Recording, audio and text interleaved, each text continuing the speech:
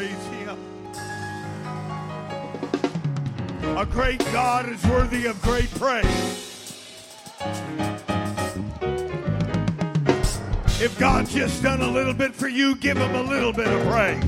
But if God has done great things for you, a great God is worthy of great praise.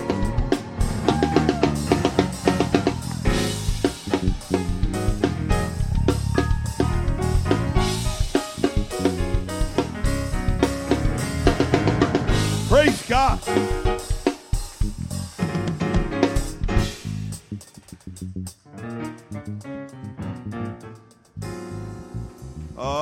One more time, let's clap our hands and give Him glory. Thank you, Jesus. Thank you, Jesus. Praise God. Praise God. Nobody like Him. Nobody like Him. It's an honor and a privilege to be in the house of the Lord. It's good to see all of you here tonight. Brother Kyle has a special guest. And why not? How do you do? Nice to meet you. And I'm really shy, so Kyle will say hi for me. Okay? Praise God. But to all of our visitors, friends, guests, saints of God, God bless each and every one of you. It's great to be in the house of the Lord. This is a great turnout for the weather we're having.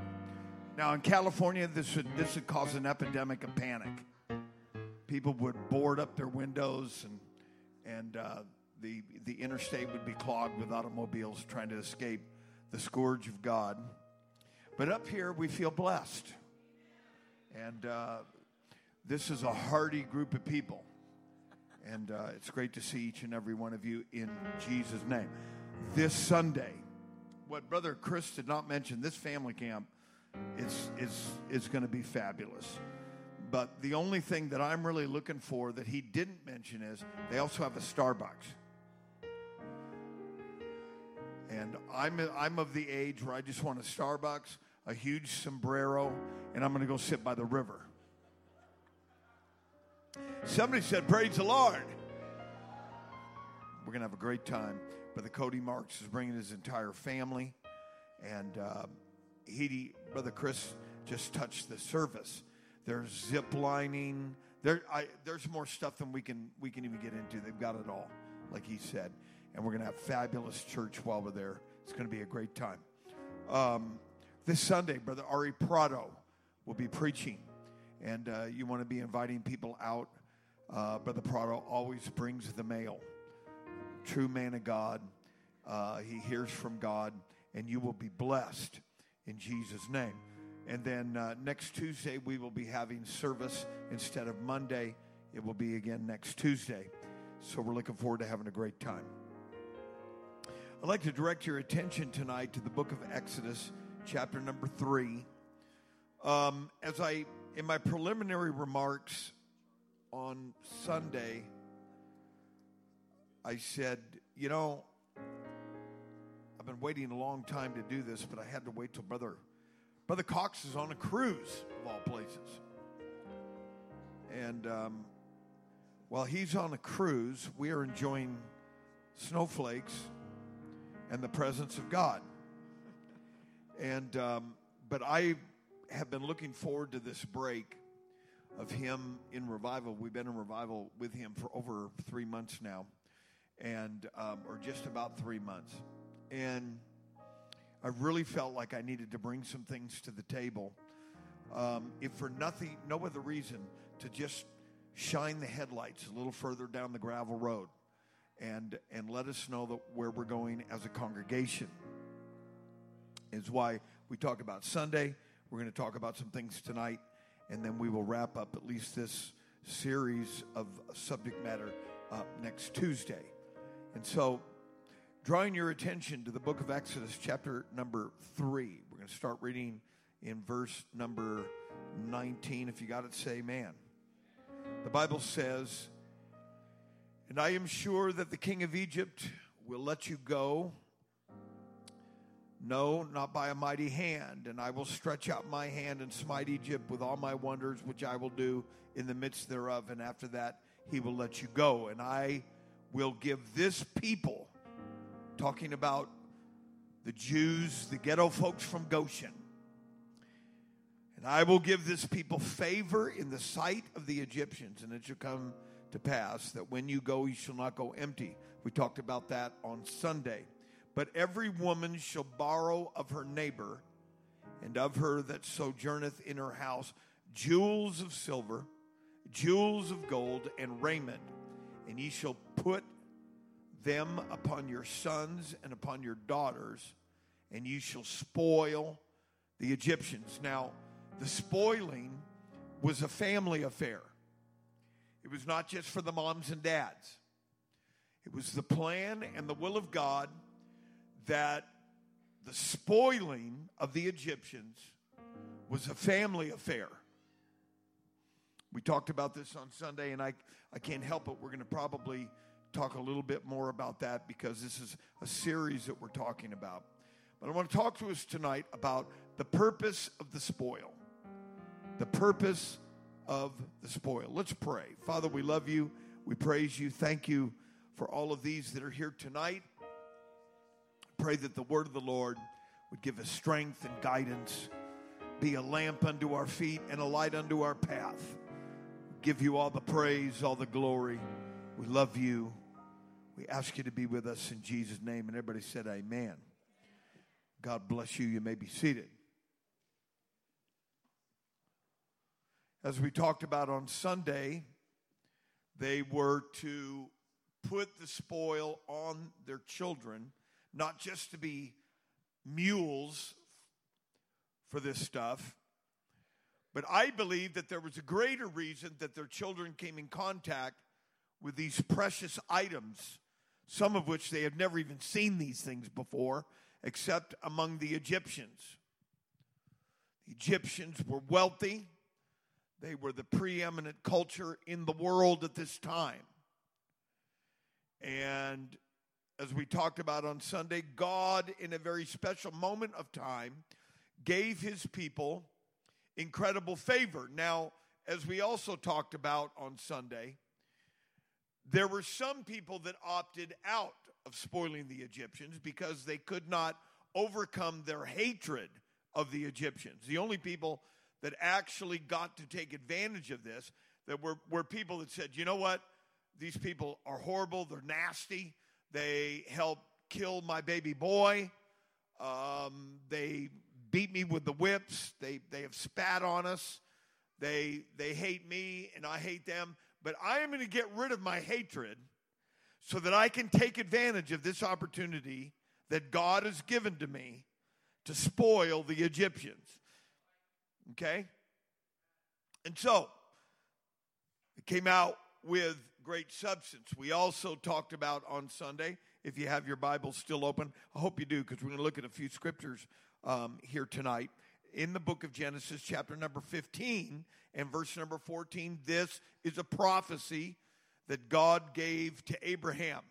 In verse number 14, he said, and also that nation whom they shall serve, talking about Egypt, will I judge, and afterwards shall they come out with great substance.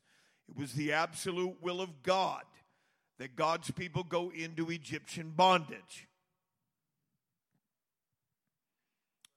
It was the absolute will of God. That was the whole purpose of Joseph, was to get him totally centered in the program and the plan of God, so that when God would continue to unfold his mosaic of prophecy, that his man would be on location and it would further along the plan of God. Isn't it amazing? All of us here tonight are part of a great mosaic of God's plan. That's why you cannot complain and get upset about where you are in life, because trust me, God is working out something greater. How do you know that, Pastor? Because the Word of God tells me that all things work together. Clap your hands and give him praise. If you believe that, the Word of God has got to become your roadmap for this life. Amen. And so God prophesied. He gave a promise unto Abraham that your children are going to come to this place again. And they're going to come here with great substance. And so although Abraham never saw this, it did in fact happen in the book of Exodus. Let's turn in our Bibles now, picking up tonight in Exodus chapter number 25. Now, we're going to fast forward here a little bit. The Jews have spoiled the Egyptians. They had the time of the Passover, dipping their fingers into the blood of a lamb without spot, eating the unleavened bread, putting the blood on the doorpost of their dwelling place, and the death angel passed over. As I mentioned on Sunday, that is the beginning of a tradition that the nation of Israel, the Jews, still observe today, and it's called the Passover. And so the Jews are now on the other side of the Red Sea here in the book of Exodus, chapter number 25. They have now come to a place at the base of Mount Sinai. This is all part of the program of God. And now Moses comes down from spending 40 days and 40 nights with God, and this is what immediately takes place in verse 25, starting in verse 1. And the Lord spake unto Moses, saying, Speak unto the children of Israel, that they bring me an offering.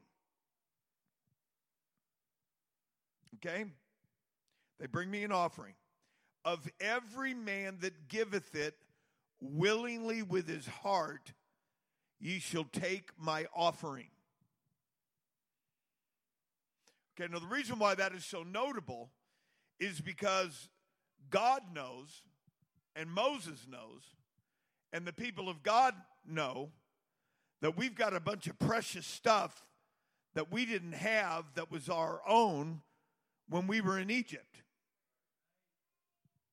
Are you with me out there? Okay?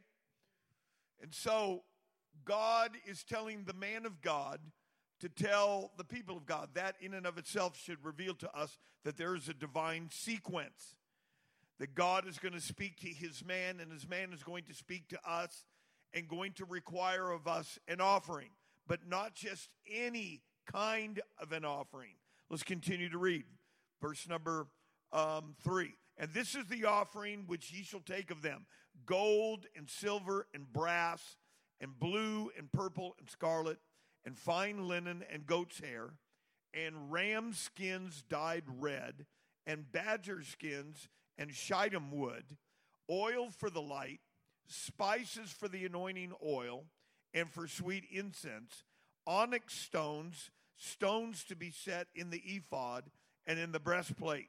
And let them make me a sanctuary. Let them make me a sanctuary, that I may dwell among them, according to all that I will show thee, after the pattern of the tabernacle and the pattern of all the instruments thereof, even so shall ye make it. Now you're starting to see the purpose of the spoil. The jewels, the gold, the silver. I can imagine that some of these guys had enough Rolex watches that he would have gone like this and Rolex all the way up. They had gold, they had jewels, they had silver. There were probably some people that were probably becoming intoxicated with this newfound wealth and prosperity. But they didn't understand that God had a purpose for this immediate prosperity. This purpose for immediate prosperity was not so that we could show ourselves off with the world. Y'all out there? When God allows you to buy a new car, it's not so you can rub shoulders with the people at the country club. Well, there ain't nobody saying anything over here. When God allows you to drive, listen, ladies and gentlemen, my first vehicle that I had when I got saved is so banged up, it's in the Smithsonian Institute. It has over 500,000 miles on it. a Datsun Honeybee. But I want to tell you, I am driving a beautiful F-150 2014 truck.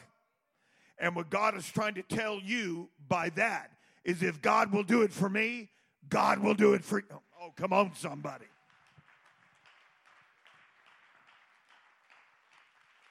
See, some people have a problem when somebody gets blessed. That's a spirit of competition. That is not from God. That is from the world.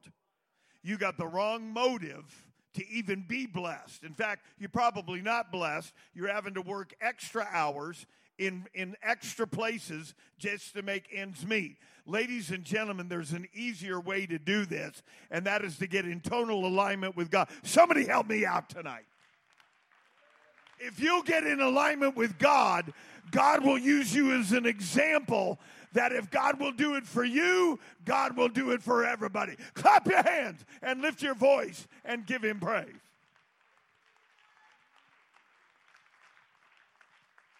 And you've always got people say, well, I don't think we need all that.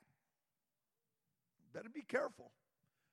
You don't want to have to do a lot of apologizing when you start driving around in a new F-150.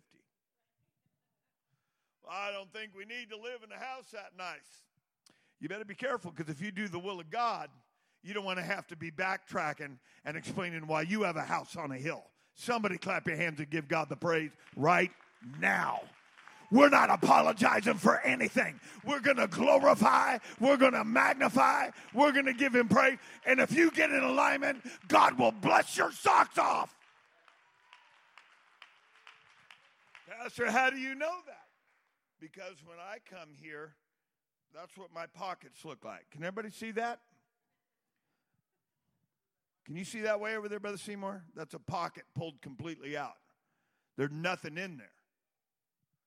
But bless your heart, my wife and I, when we didn't have money, we gave time, we gave effort, we gave burden, we gave tears, we gave desire, and all of us are here tonight by the outcome of the blessing and the divine favor of God. Clap your hands, and God will do it for you.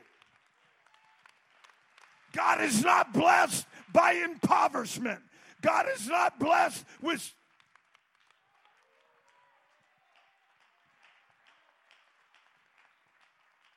My. Now this is, ladies and gentlemen, this is the backbone of the Old Testament. And it's all built on blessing. But I can just imagine there were people walking around, had earrings on, had gold on. They were acting like, man, I'm the richest man in camp now.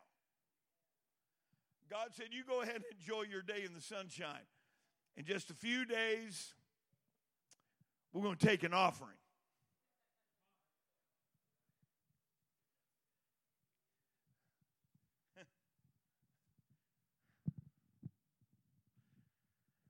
Everything's great in a service till you say, we're going to take an offering.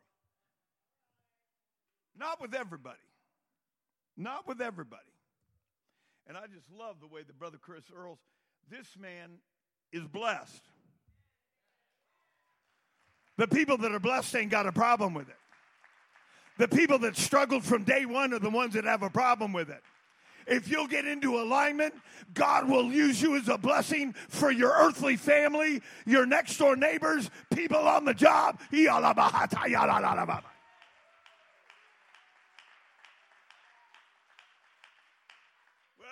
just don't think God really operates. You don't know the Bible.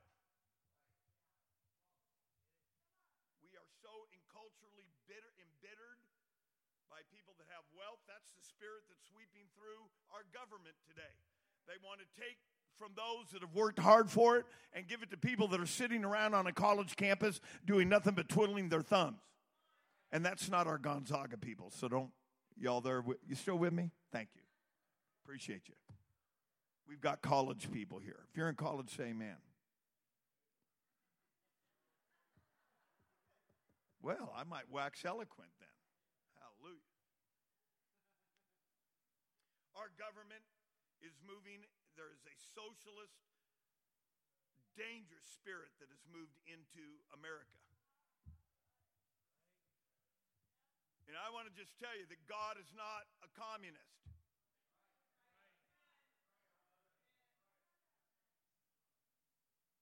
God has favorites.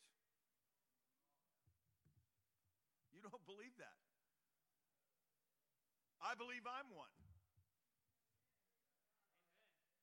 How many people get to do this? How many people get to have the baptism of the Holy Ghost? How many people have their names written in the Lamb's Book of Life? Come on, we need to turn our goosebump machine on tonight.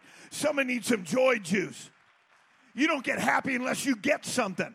I'm going to tell you, we ought to get happy because I know something. I know He loves me. I know He's with me. I know He's in me. I know He'll never leave me. Somebody go ahead and shout with a voice of triumph.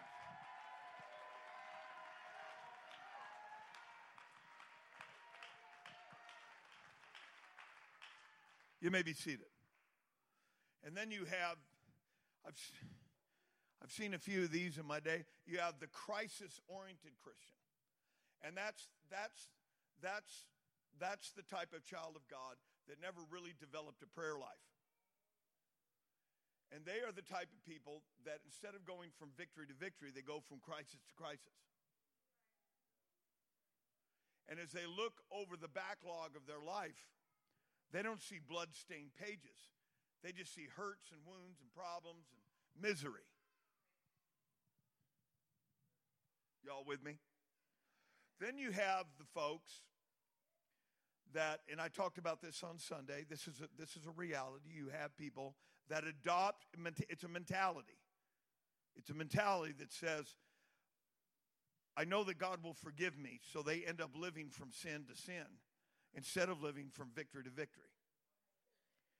See, in Romans chapter 12, it says, the renewing of your mind, that you may know that good and perfect will of God.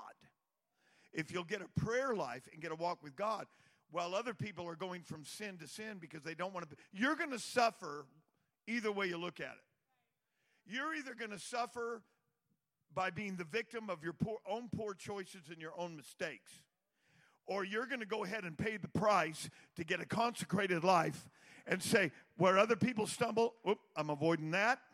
I'm not going there. I don't care who's going there. I ain't going there. I'm not doing that. I'm not looking at that. I'm not partaking of that. I'm not doing this. And God says, that one right there. That one right there. That one wants to please me. That one. God has favorites. And I'm in this not to win a popularity contest. I'm in this to get all the favor I can. I want to get close to Him. I want to know Him. I want to walk with Him. Clap your hands and give Him praise. Why would you be in this if it's not to get more of Him?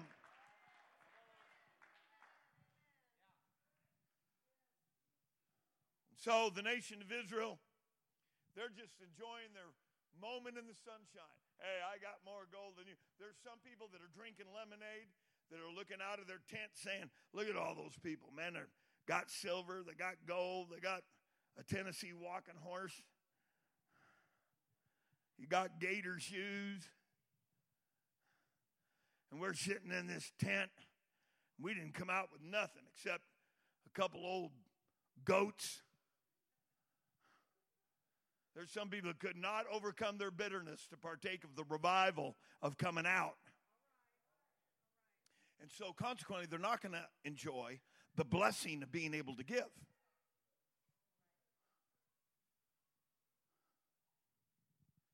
And so,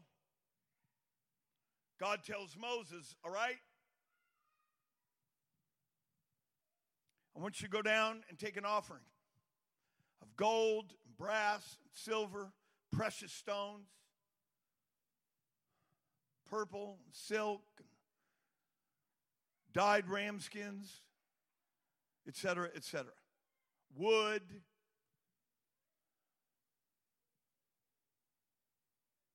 But I don't want you to just take an offering.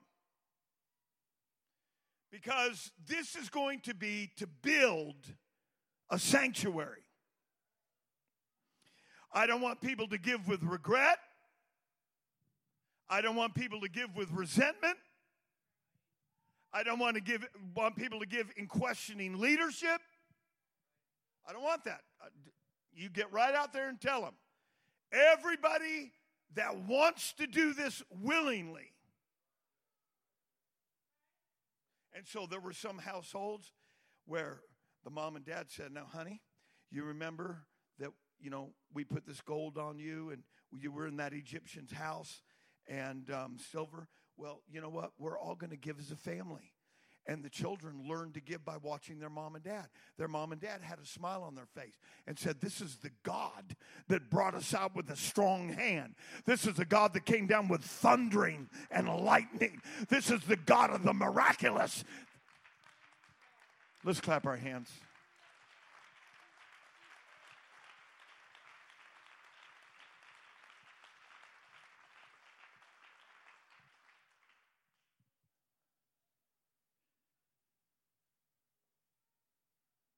God was allowing people to get the revelation that we received to give.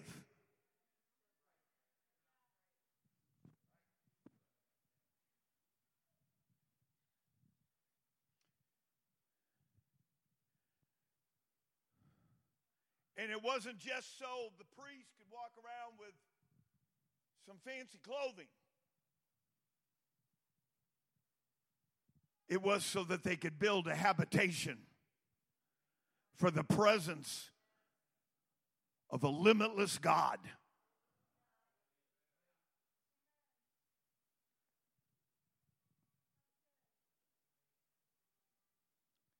Hallelujah. Same chapter here. No, I apologize. We're moving to Exodus 35. Exodus 35 and verse 4 and 5. And Moses spake unto all the congregation of the children of Israel, saying, this is the thing which the Lord commands, saying, take ye from among you an offering of the Lord. Whosoever is of a willing heart, let him bring it, an offering of the Lord, gold and silver and brass and blue and purple and scarlet and fine linen and goat's hair and ram's skins dyed red and badger skins and shittim wood, oil for the light, etc., etc., etc., etc., etc., etc., all the way down to verse number 20. And all the congregation of the children of Israel departed from the presence of Moses. They all went back to their tents. And look at verse 21. And they came, everyone whose heart stirred him up. Everyone that received an understanding and felt a burden to be a part of God's plan. It didn't say everybody. It didn't say everybody's going to get on board. Do you know why we're doing this? Let me tell you why we're doing it. Because this building is going to be transformed into a Christian academy. And we are going to end up buying the building across the street. I'm not going to wait until we're putting out chairs. There's been a couple Sundays I felt like we're going to get pretty close to that. But still got a few gaps in these pews. But see, a wise leader does not wait and start from square one until that late in the game. The wise leader says, if you've seen, okay, let's do it this way. If you were in the building on Broadway, I want you to stand.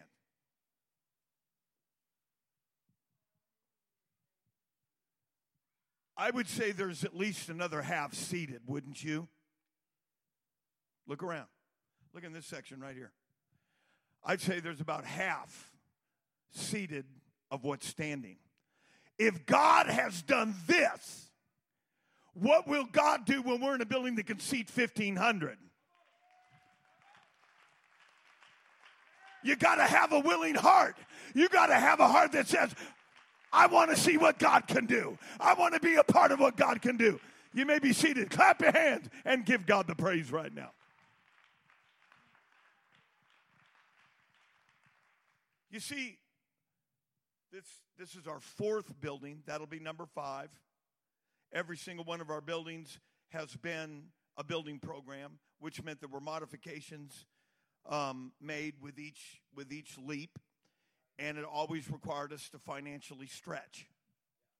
But you got to get a revelation that the miracle is in the stretch. See, if you're not ever willing to stretch, then God can't pick up the gap between as far as you can go and where the goal is. God ain't going to bless nobody with their hands folded, legs folded, and their eyes crossed.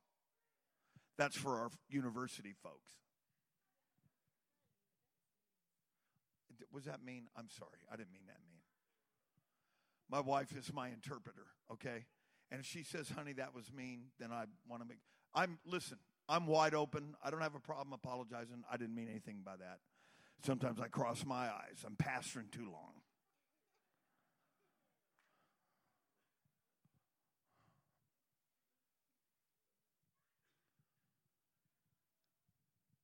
Every stage of Cornerstone, it's been the previous group that sacrificed for the next group.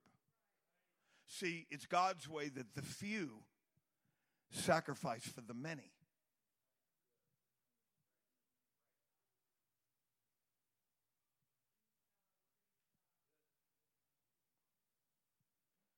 So you folks, half the group that's sitting here tonight, you're going to have the opportunity to give for the people that aren't yet here.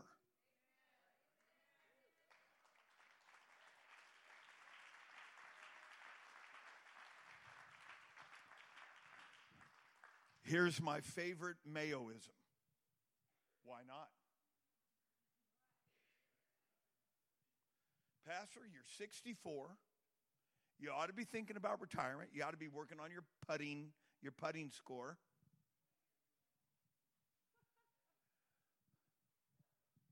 I am going to go until I cannot go anymore. And if there's another building beyond that one, we're going for it. You see, if somebody didn't have a vision, there wouldn't be a summit conference. If nobody had a vision, we wouldn't be in this building here tonight. If nobody had a vision, we wouldn't have SOTAD. If nobody had a vision, we wouldn't have Bible quizzing. If nobody had a vision...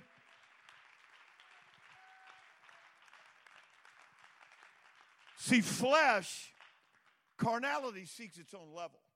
That's why there's so many people that are willing to agree with you when you do something carnally. But when you step out, Brother Loomis, and say, you know what, we're going to take the leap, sometimes I feel like I'm looking for Tonto. And about ready to scream, hi-oh, Silver. I remember one time we were in our second facility. It was on Sprague Avenue. We took a place where they had taught beauticians and all that kind of stuff. We completely transformed it into a 3,000 square foot, about 3,400 square feet. It was triple the money of our very first building. And our congregation was about 60 or better. And I could see that the momentum of this thing, we're going to need to do something. I got a call from a realtor that said, Pastor, there is a church that is coming up for sale. It's not even on the market, but I just caught wind of it. It's coming up for sale. It's an Episcopalian church. And he said, I think you and your group can get it. This was the same guy that when we got our very first 700 square foot, we started our very first church it was half the size. It was less than half the size of this platform. And we outgrew it in a year. And the guy, his name is Gary McWilliams, First Real Estate Services. And I'll never forget, my wife and I were there. My 3-year-old son and my 1-year-old daughter, who's now a pastor's wife, was there. And he was signing the lease agreement. How you doing? Love you. We got the grandkids all week. I need special prayer. Don't laugh. Pray. Somebody's saying, I can hardly wait to see this. We'll do just fine. They're great kids. But this real estate agent came in like some swashbuckling real estate agent.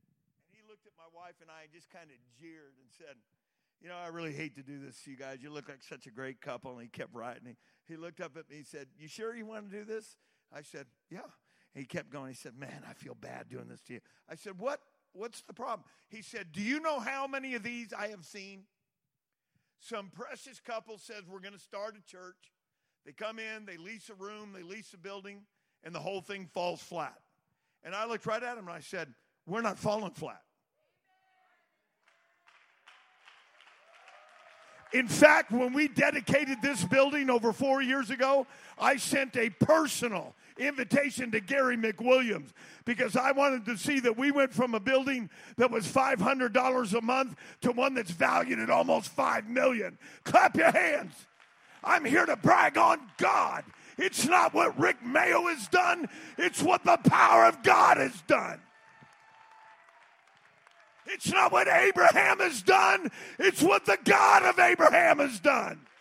It's not what Moses did. It's what the God of Moses did.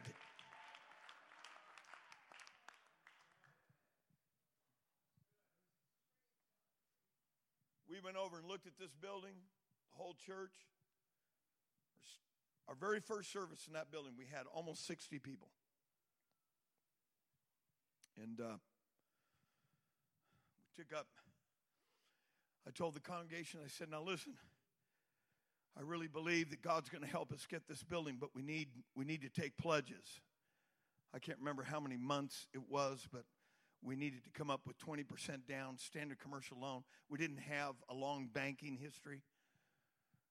But we had a solid banking history. I mean, it wasn't much, but it was solid. We'd never been missed a payment or a light bill or anything. And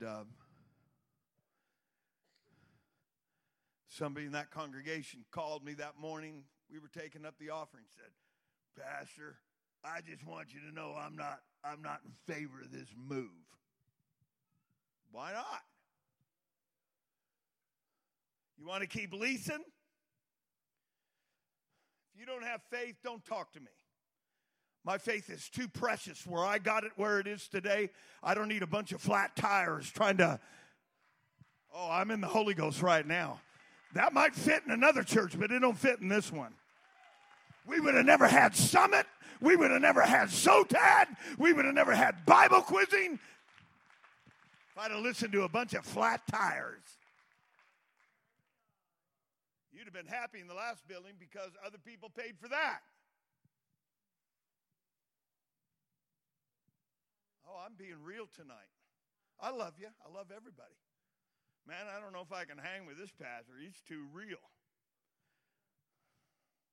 That's the only kind of pastor there really is. But some guy that's been drinking lemonade and prune juice all night called me up and said, I'm not into this. I don't think you're going to get the money. I said, you know what? I said, I appreciate the call. I hung up. We got $20,000 in. We had 60 people. I'm counting kids, birds, a gopher in some kid's pocket from science class. We got $20,000 over. God is looking for somebody that's willing, and he'll do the rest. I want somebody to clap your hands and lift your voice. I'm not talking about what we did. I'm talking about a God that's looking for somebody.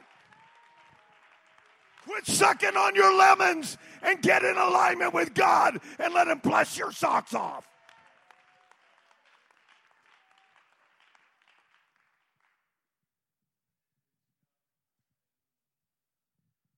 We got into that building. We paid that building off. You got to hear this, because my wife is just a genius. And God blesses her. And God blessed me for just getting out of the boat, walking on water and believing God and living right, preaching right. We paid that building off in a miraculous 8 years. I want you to clap your hands and give God the praise. We bought 5 acres on the interstate that we own outright. We haven't been stupid.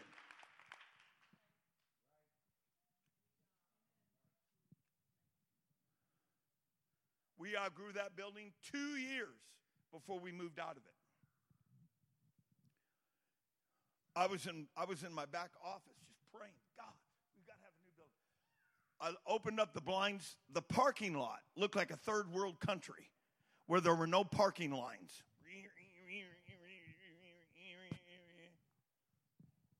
The neighbors, we could never get them to come to church. They hated us because we were parked in their front yards all the way down to the end of the cul-de-sac. We took them cookies, a letter from the pastor. What? That's all right. There's Amalekites and Moabites still out there. We loved them. There was no problem. But we didn't have anywhere to park. That parking lot was a disaster. And we were in that building 2 years. And you know what? God was doing something. I look back on it now, and I realize, God, forgive me for just not being patient and believing, because you were working something out. When we looked at this building and the one across the street were for sale to us at the exact same time for the exact same amount of money. Now you tell me how the odds of that happening. This building had been on the market for $3.4 million, and the owner of this building approached me and said, I'll sell it to your church for $1.9 million on an owner contract for 37 years. The church, the building across the street, they wanted cash. Exact same amount, exact same time. That was God letting me know that when we get ready to get out of this one, we're going to go over and take over that one. And we're going to invite the entire city out. We'll feed you and burp you and pray you through.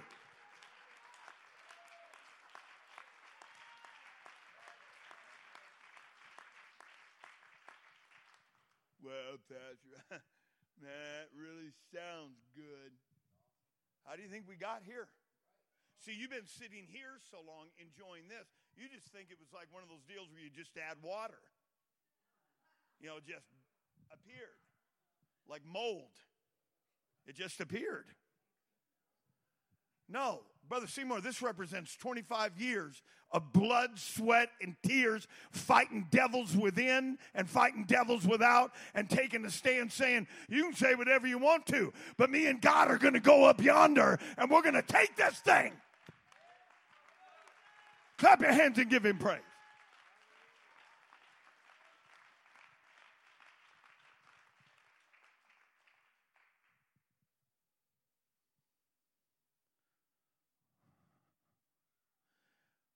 When we got a chance to get this building, I've never seen guys more excited.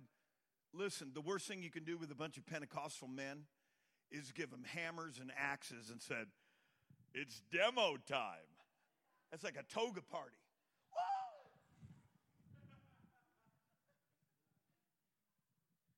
They started tearing up stuff that we didn't want torn down.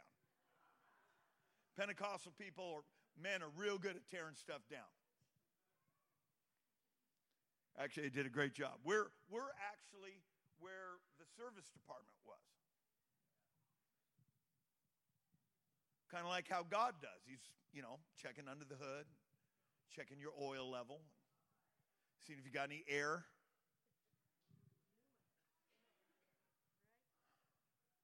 The prayer room right there is where they did all the exhaust stuff. They had all this exhaust stuff. It was a paint booth back there. This, in the vestibule, was a bunch of offices. I got the owner's office.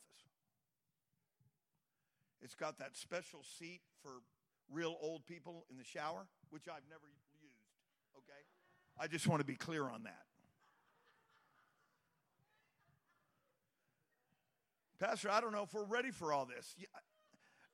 God's way out there. We're trying to play catch-up. Well, we're just waiting on God. No, God's waiting on us. We're not waiting on God. That's your problem.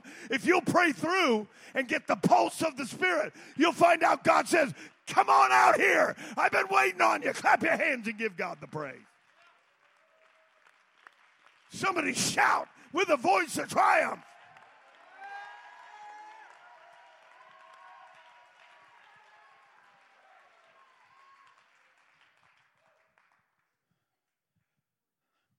Pastor, I didn't ask for all this. I was looking for a church we could join where they didn't ask a lot and didn't expect a lot. If I would have listened to that, we wouldn't have Cornerstone North that's running 50 to 60 every Sunday, baptizing people every week. We got Daughter Works now. We're not control freaks. We're all about the kingdom. I want to see this thing grow. I want to see this thing take over this city. My God is big enough. He's powerful enough. He can do all things.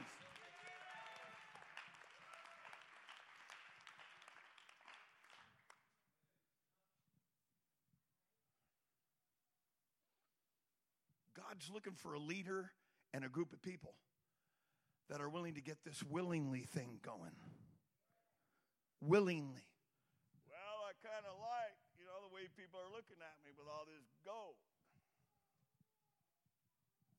Well, you're still a ghetto folk from Goshen.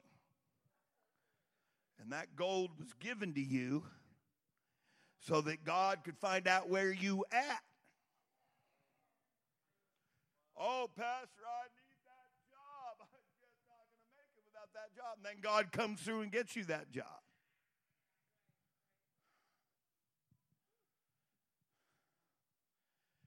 God gave you that job to prove you. Now, it's amazing how many people have a problem over one little zero. Just one little.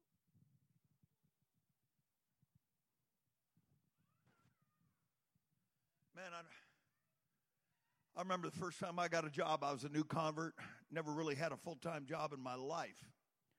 I was a professional musician. Woo! I'm crossing my eyes on that. That's a joke. Professional rock and roller. That's an excuse to get up at 3 p.m. and drink all night. But when I got saved, bless your heart, I went out and got a job. And the pastor taught on tithing. I thought, that cost me a lot to get out of bed. That cost me a lot to get up at 6. I can understand 6 p.m., but 6 a.m., you got the wrong guy.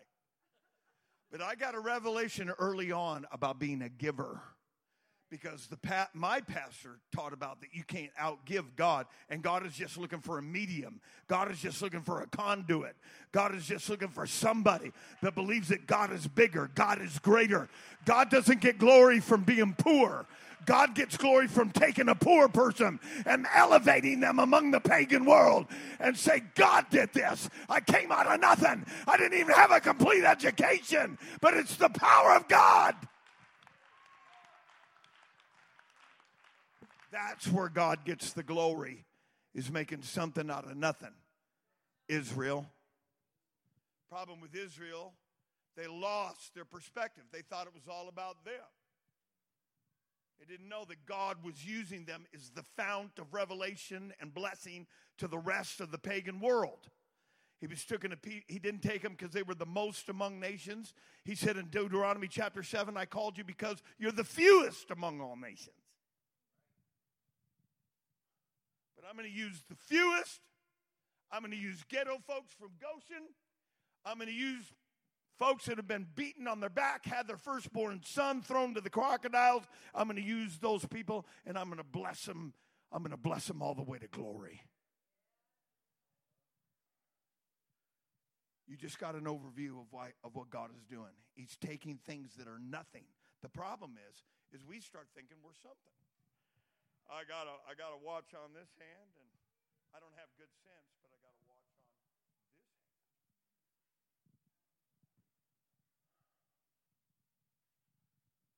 You didn't really do that.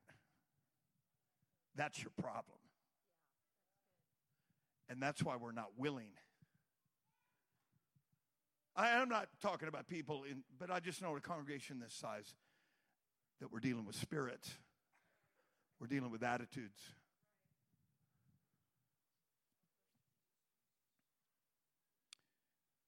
Moses said, we don't want just any offering. We want you to give so God can have a house.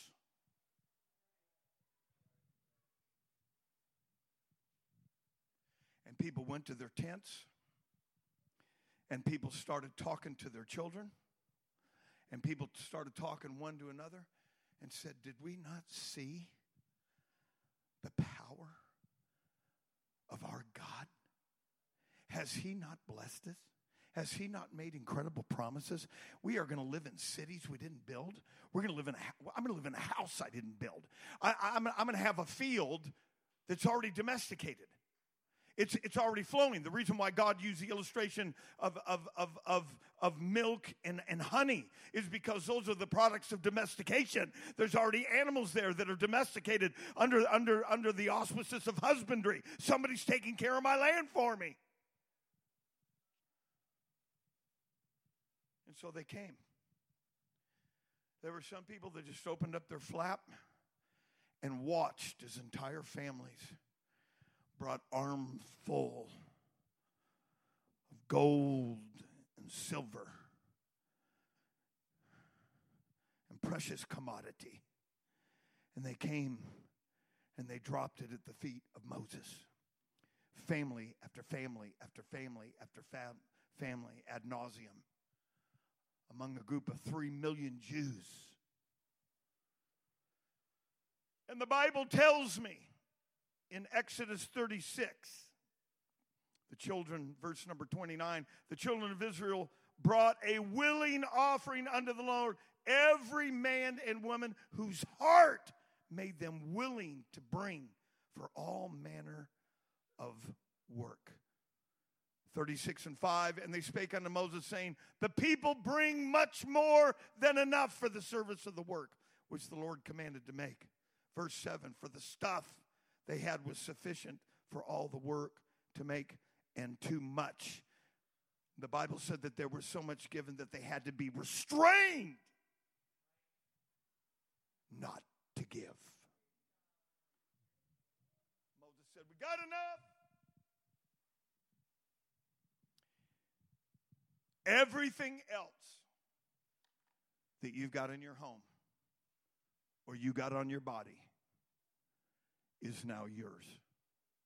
And this was the first generation of wealth of ghetto folks from Goshen. First, they overcame their bitterness of the world that they were in.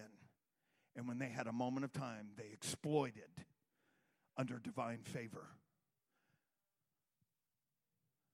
Then they overcame an unwilling heart because there was no water at Marah, and there's no east quail from an eastern wind. And now they're being reduced to manna. But there were still people that were thankful. And God said, everything else, we're done. We're done taking an offering. Everything else is yours. This was the first generation of wealth. Let's lift our hands and give God the praise.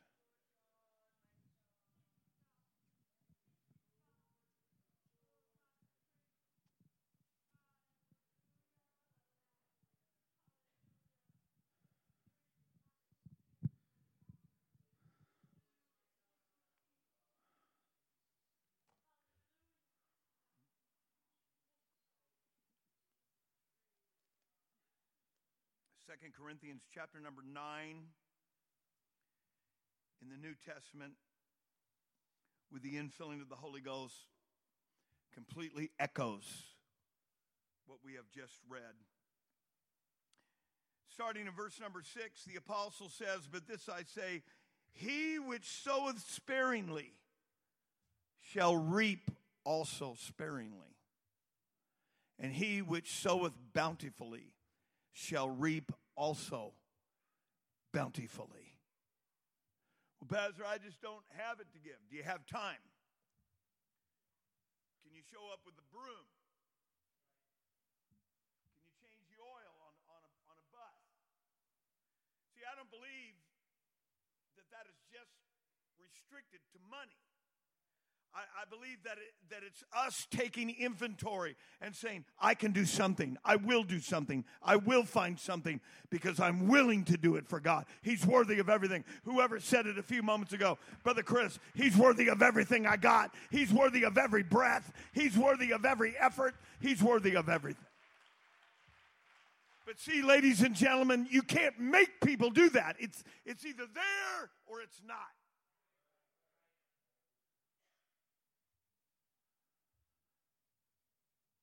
Verse number 7, every man according as he has purpose in his heart. That sounds just like Exodus 25, Exodus 35, Exodus 36. Every man according as he has purpose in his heart.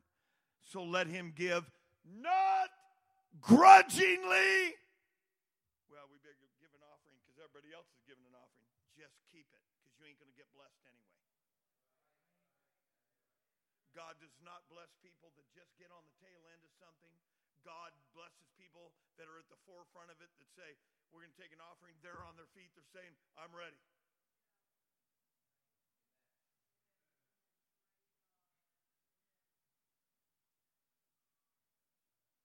Grudgingly.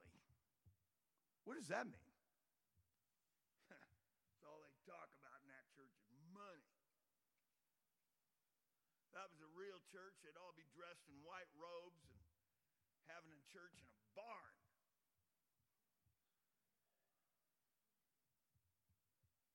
No, honey, this might have been born in a barn, but it's going to end in glory.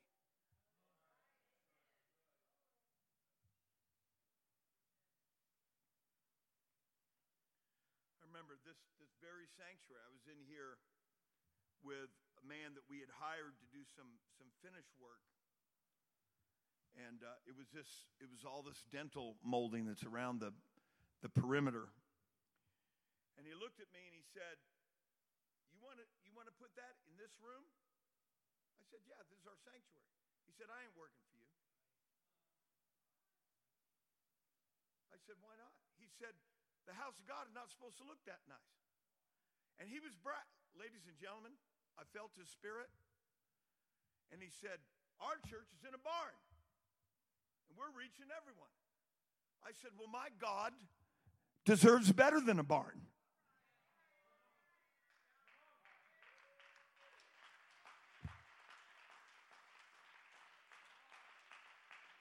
See, this building is a representation of what I think about God.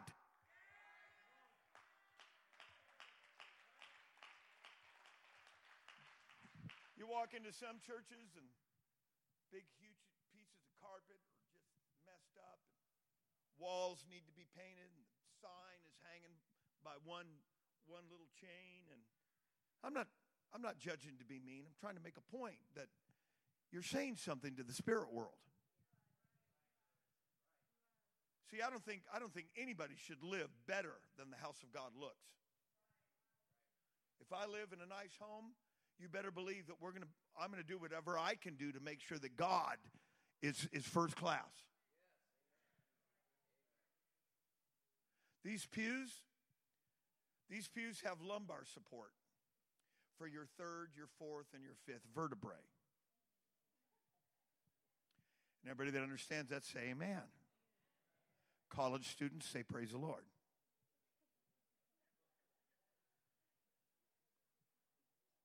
They're comfortable.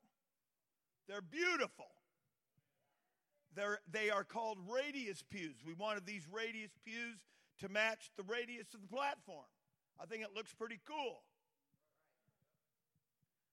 But there's always one of these guys in a group saying, what's wrong with just an old splintered, just an old rough sawn wood? What's wrong with just a wood pew, man? Your backside wouldn't make it very many services. That's why. Of course, I don't even get to know what these pews feel like because I'm jumping around up here all the time. Man, no wonder some of you don't get up. Man, I don't even think I want to get up. Come on, Bradford, help me out. These pews were almost $100,000.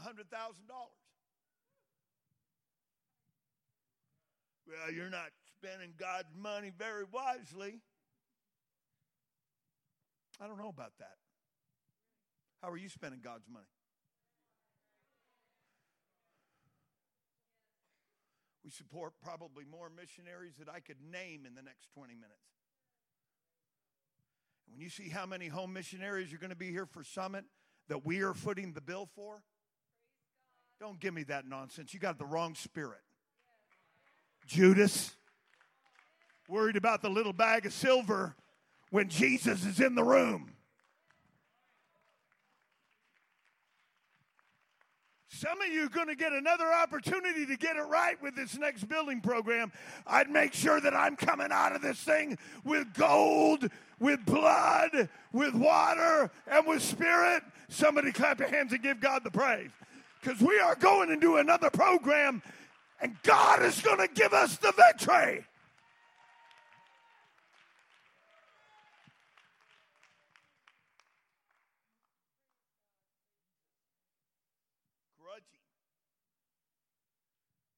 We have 3 different mechanisms of giving in this church. I was going to wait till next week, but I'm going to get it out there this week. There's tithing, there's offering, and then there's this shekel of the sanctuary described in Exodus chapter number 20. It was actually a redemptive offering because it was given on the Day of Atonement. But it was for the maintenance of the sanctuary. There are a lot of people that think, man, that's a nice church. I'm sure glad the pastor bought that for us. I didn't buy this. I couldn't afford this. This is your church. When I'm dead and gone, this building stays with Cornerstone. It's not in Rick Mayo's name. It's in Cornerstone's name. Well, Pastor, we don't really care about all that. We don't even think about it. You need to know about this. This is your church. And when you provide a great place for your children to come to church, they can get involved with Sunday school, they can be involved with Bible quizzing, you are providing for your household. You not being an infidel means more than you not supplying 2% milk. It means that you're not providing a place to go to church, a place where they can be saved, a place where they can hear truth, a place where they can be filled with the Holy Ghost, a place where we can go to heaven. There's more to that than just buying Gerber baby food. It means having enough on the ball spiritually to know my family needs us to be saved.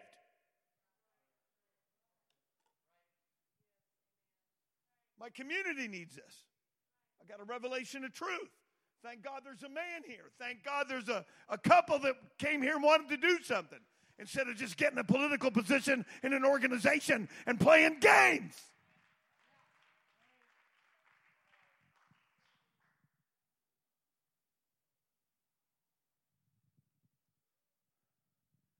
Not giving grudgingly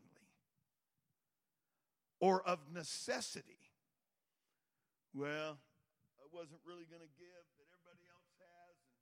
And here you go. Here's your offering.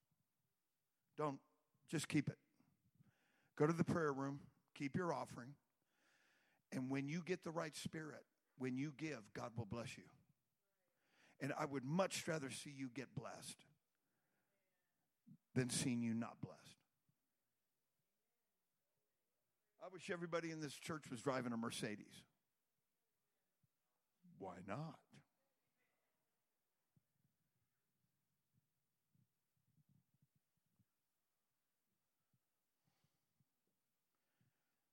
I got this. I've never owned really a brand new vehicle, but I got a 2014 F-150. Does everything but rub my back. And I'm thankful for Brother Tim Kilroy that sold me that truck. He would have told me 20 years ago that I'm going to be driving a truck that nice. You know why God let me have that truck? Because I want to see people in this church have nice stuff. I want to see people in this church be blessed. A blessed church is a happy church.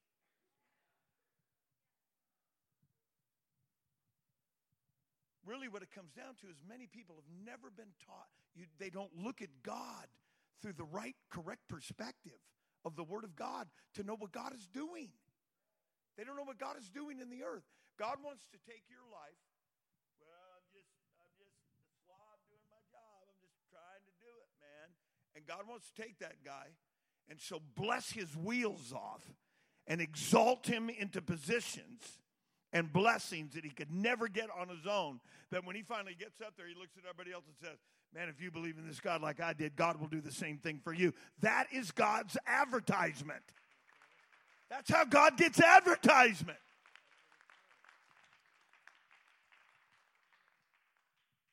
This is just barely scraping by. And, landlord was knocking on the door again. Well, invite him to church.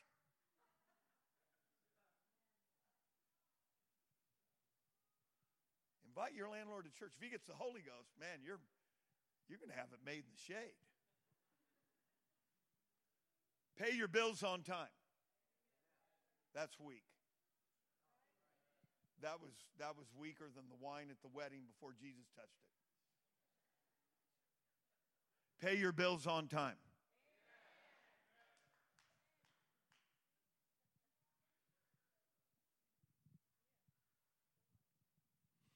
If you got more checks and you got money, get rid of the checks. Some of you single guys are in trouble right now because I'm walking down your road. You should not have a girlfriend if you don't have a job. Well, how are you guys going to make it? Well, Pastor, she's got a good job.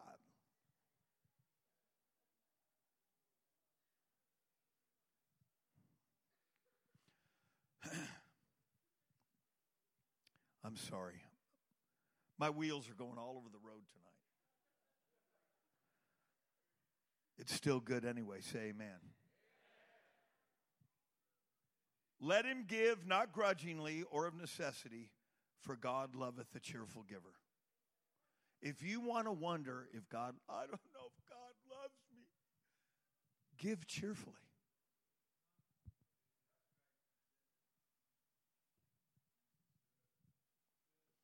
Man, we got into this building.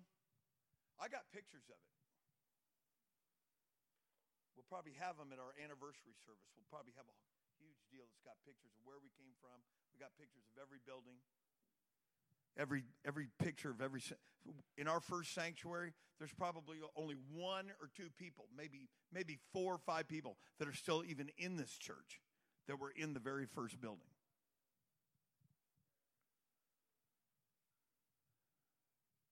There was a guy that got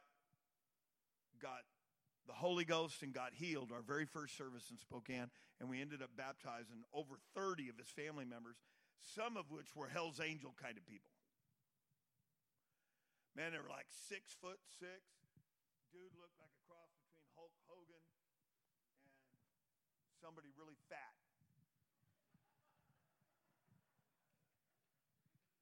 And I had to tell this man one time, we don't make drugs anymore. You're supposed to go out and get a job.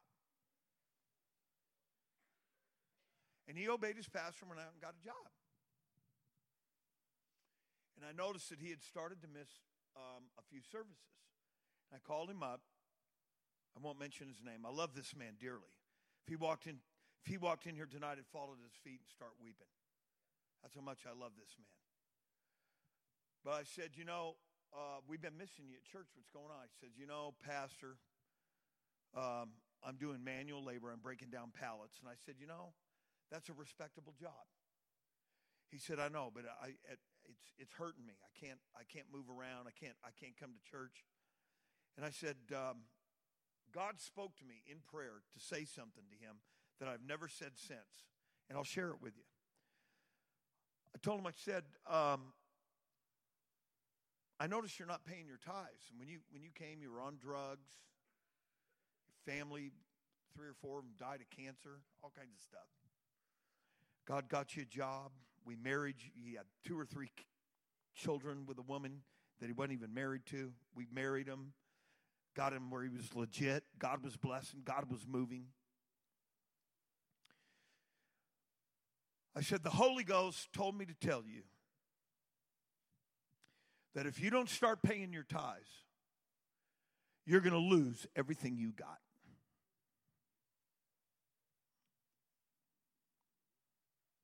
Well, pastor just wants money. No, you don't understand. You are looking through the eyes of flesh. Don't even know what that book says. God doesn't need your money. God wants to know if you'll obey him. Now, Pharaoh was asking for a fifth, Brother Pyatt. His cut was a fifth. Tithing's only a tenth. In fact, the word tithe means tenth. And ladies and gentlemen, the way I teach it, the way I see it in Scripture, because it's the law of the first fruits, you pay your tithes first.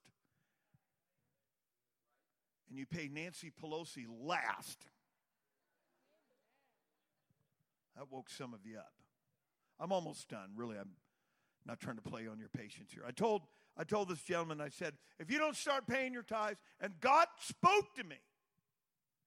You see, when I first came here, there was a lot of radical things that took place. You know what? I look back in retrospect for the last 20 years, and I've looked at it. You know what God was doing, Sister Kari? God was putting apostolic authority.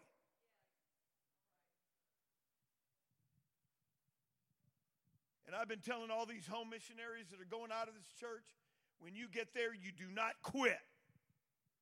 Because you are going to have to overcome every single thing that your predecessor caved into. We had to overcome compromise. We overcame Hollywood. We overcame politics. We overcame preaching against fornication and adultery that was going on in other churches.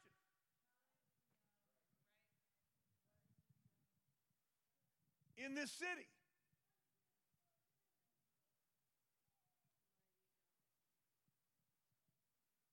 See, there's just some things that the man understands that you may never understand, but somewhere you learn not to trust authority. You can trust this one.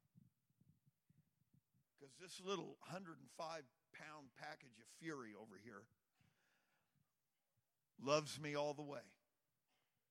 And we both have an agreement that we love God more than we love each other. We're not going to let each other off the hook. Hey, what was that? Hey, what was that? No, it's everybody look at your wife, and every wife look at your husband and say, that's right. Okay, I'm almost done. So I told this man, I said, pardon me for chasing every rabbit in this room. I apologize. I'm almost done. Hopefully you found this somewhat interesting and somewhat spiritually educational tonight. My form of pedagogy is a little different. So I told this guy, I loved him dearly. I said, I'm telling you this because I love you and I want you to be blessed and I want you to have God's favor on your life. We'll talk next week about how if you don't pay your tithes, God considers you a thief. See, he allows you to be a thief. When you spoil, that word spoil means to plunder. It means to take what's not yours. When you're spoiling and God lets you do it. But if you start stealing from God, Achan died, his wife died, his children died, his dog died, his canary died, his hamster that went around in circles died. Everything in his household died. Because God said, this is what I do to people that touch the accursed thing.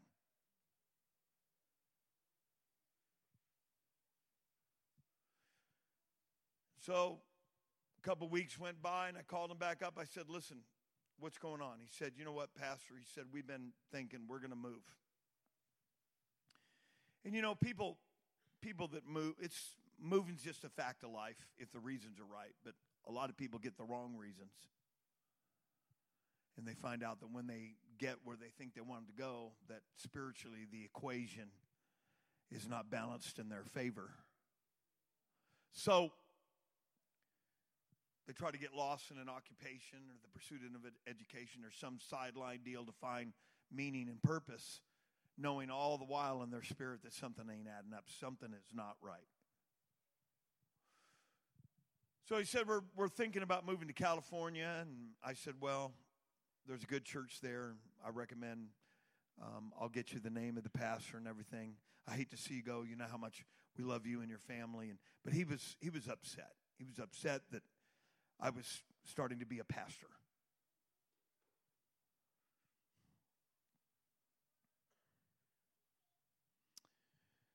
Three years later, somewhere, don't mean to confabulate, but I'm getting older.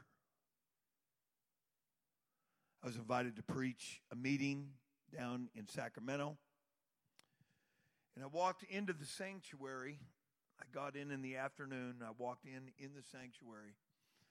The lights were off in the sanctuary, but I could see coming down the middle aisle the large form of a man on a cane. And when I saw that it was him, we hugged each other. Told him I loved him. And he was crying through sobs. He said, Pastor Mayo,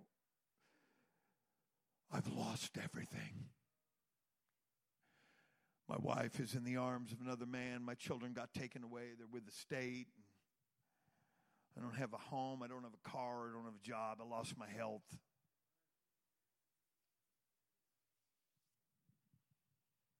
I never said anything. Just told him I loved him. And I watched him walk out of my life forever as he walked out. He was there to meet me. He walked out that door, and I've never seen that man again in over 20 years.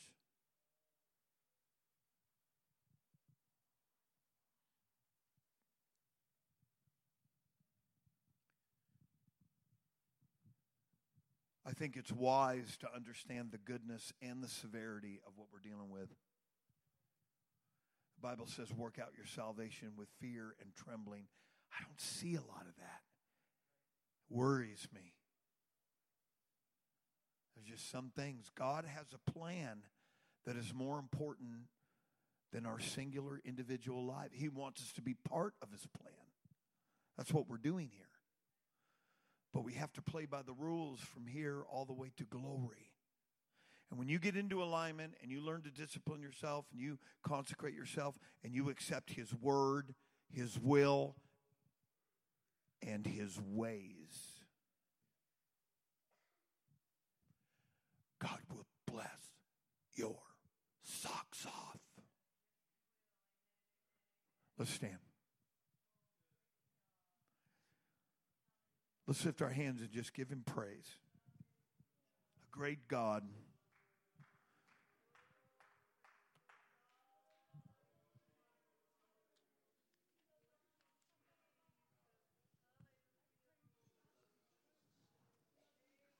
Come on, let's give him praise.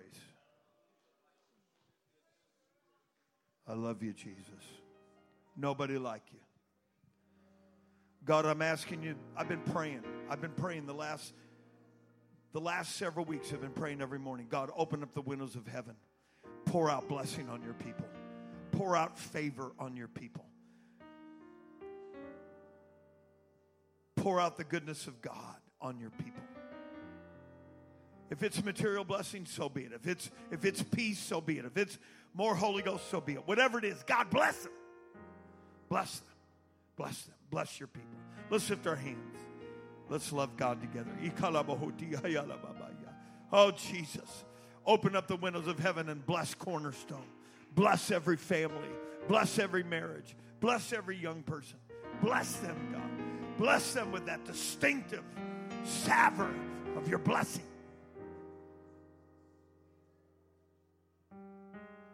Maybe there's somebody here tonight that wants to come and pray. This altar is open to you. In the name of Jesus, God, I love you. I praise you for the rest of my days. It's all yours, God. It's all yours. Than I ever have before.